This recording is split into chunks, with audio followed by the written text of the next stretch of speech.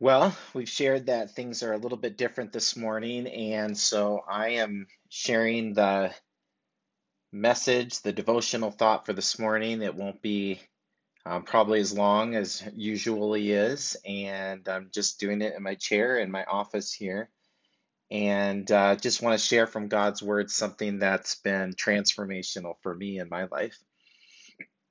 This last year, I read a book. Not just one book, but this one book I did read was especially good. Like most books, it started in the beginning with hope and promise, and the main characters were happy. The setting was beautiful. But one of the main characters messed up. Then things went sideways. It caused a lot of problems, and it affected everyone in the story. They tried to work through the problems, but with no real solution. A lot of people tried to solve the problem in various different ways. Some of them almost seemed like they had a successful patch to the problem, but it would eventually break down. And as usual, there were some bad actors and some characters that took advantage of the situation and even caused more havoc. Like most stories, there was a lot of foreshadowing, a lot of pictures of what might happen in the future. And sure enough, just like all good stories, the hero enters the picture. And it seemed pretty exciting when the hero came on the scene, like he was going to fix everything. However, there was one problem in the story. The hero was not exactly what people were expecting. He wasn't who they thought he was going to be. And as a matter of fact, there were some that thought he was trying to fix a problem that didn't even exist.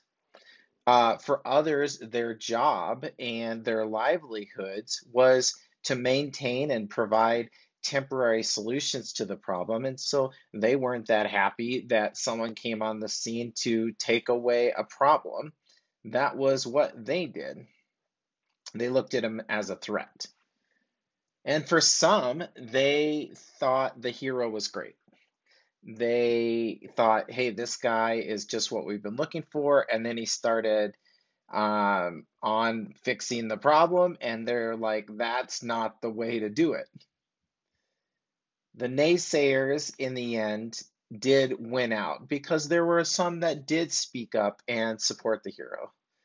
But for the most part, there was a big plot twist when the plan to get rid of the hero was actually part of the solution to the problem. And so, unbeknownst to the community, the hero rescues the day. Some see it and some don't see it. The next part is how they all work through whether the hero's solution was good enough. And then fast forward to the end of the story, we get to the happily ever after that's in a lot of stories. And what was so interesting about the end of this story is that there is a group that does live happily ever after because they accept the hero and the solution to the problem. But there's another group that gets what they want, and that was there's no need for this hero. And they end up regretting their choice. By now, maybe many of you have guessed the book that I read in 2021. It was the Bible. I'll give you a second here to process the story that I just shared. And there were a lot of people like you that probably read the Bible this last year.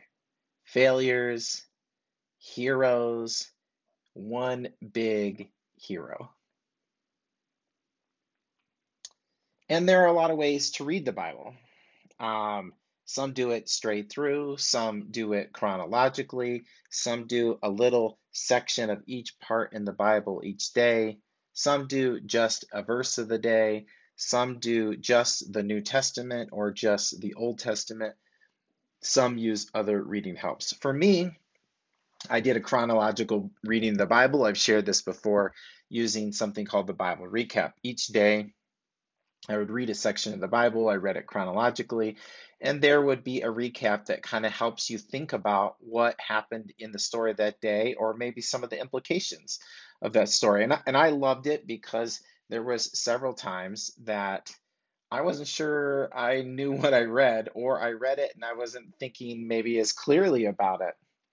Or sometimes the writer would say, remember, we read this earlier. And I was like, oh, yeah, I do remember reading that previously in the Bible. The best part for me was that it was transformational.